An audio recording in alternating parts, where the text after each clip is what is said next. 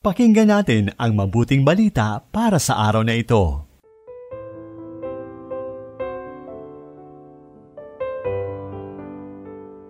Mapagpalang araw mga kapanalig, dakilain natin ang Panginoon sa biyaya ng buhay at kalakasan at sa mga biyayang inilaan niya sa atin sa araw na ito.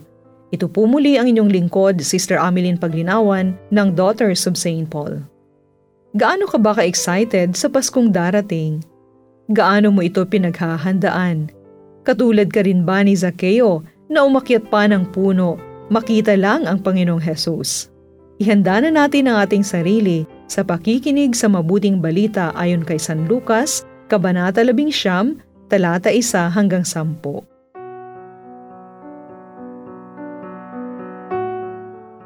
Pumasok si Jesus sa Jericho at dumaan sa siyudad. At may isang taong nagangalang Zaccheo. Pinuno siya ng mga kolektor ng buwis at napakayaman. Sinikat niyang makita kung sino si Jesus. Pero pandak siya at hindi niya magawa dahil sa dami ng mga tao.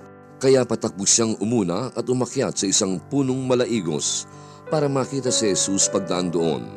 Pagdating ni Jesus sa lugar na iyon, tumingala siya at sinabi sa kanya, Zaccheo, bumaba ka agad.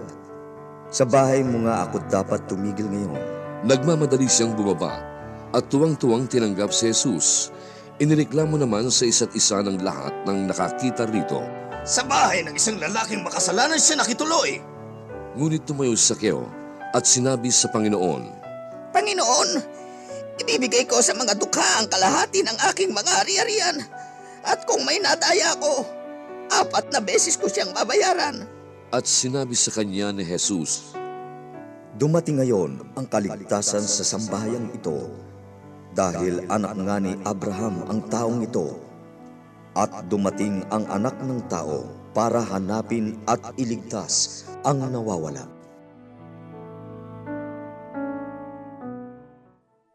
Mula sa panulat ni Seminarian Ariel Vidanes ng Augustinian of the Assumption, ang ating pagninilay ngayon. Ang pagtatagpo nila Jesus at Zaccheo ay malayo sa konbensyonal na sitwasyon. Maaaring umabot sa kaalaman ni Zaccheo ang mga pangangaral ni Jesus, mga gawang kababalaghan, mga pagpapagaling sa may sakit, maging ang pagtanggap sa mga tulad niyang maniningil ng buwis, na kung hindi kinamumuhi ay kinatatakutan ng mga tao. Ito ang nagbunsod sa kanya upang hangarin na makita si Jesus kahit man lamang sa malayuan, kahit sa maikling saglit lang, kahit alam niyang imposible ito sa 2 kadahilanan.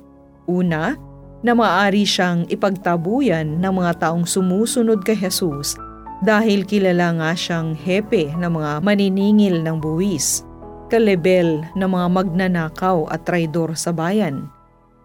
Pangalawa, dahil siya ay bansot, malamang na matabunan siya, matapak-tapakan o maitulak paatras.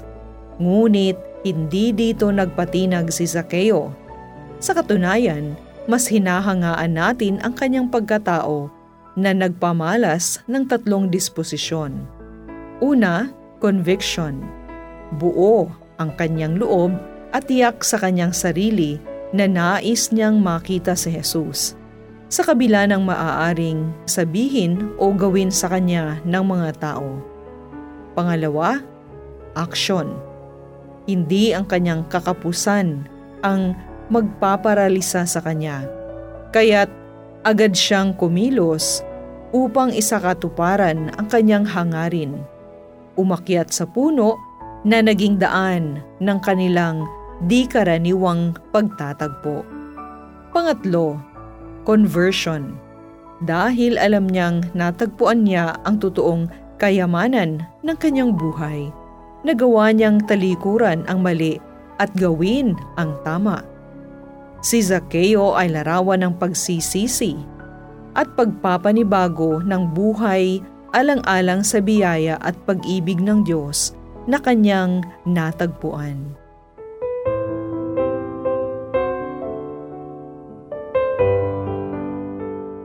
Inyong napakinggan ang mabuting balita para sa araw na ito.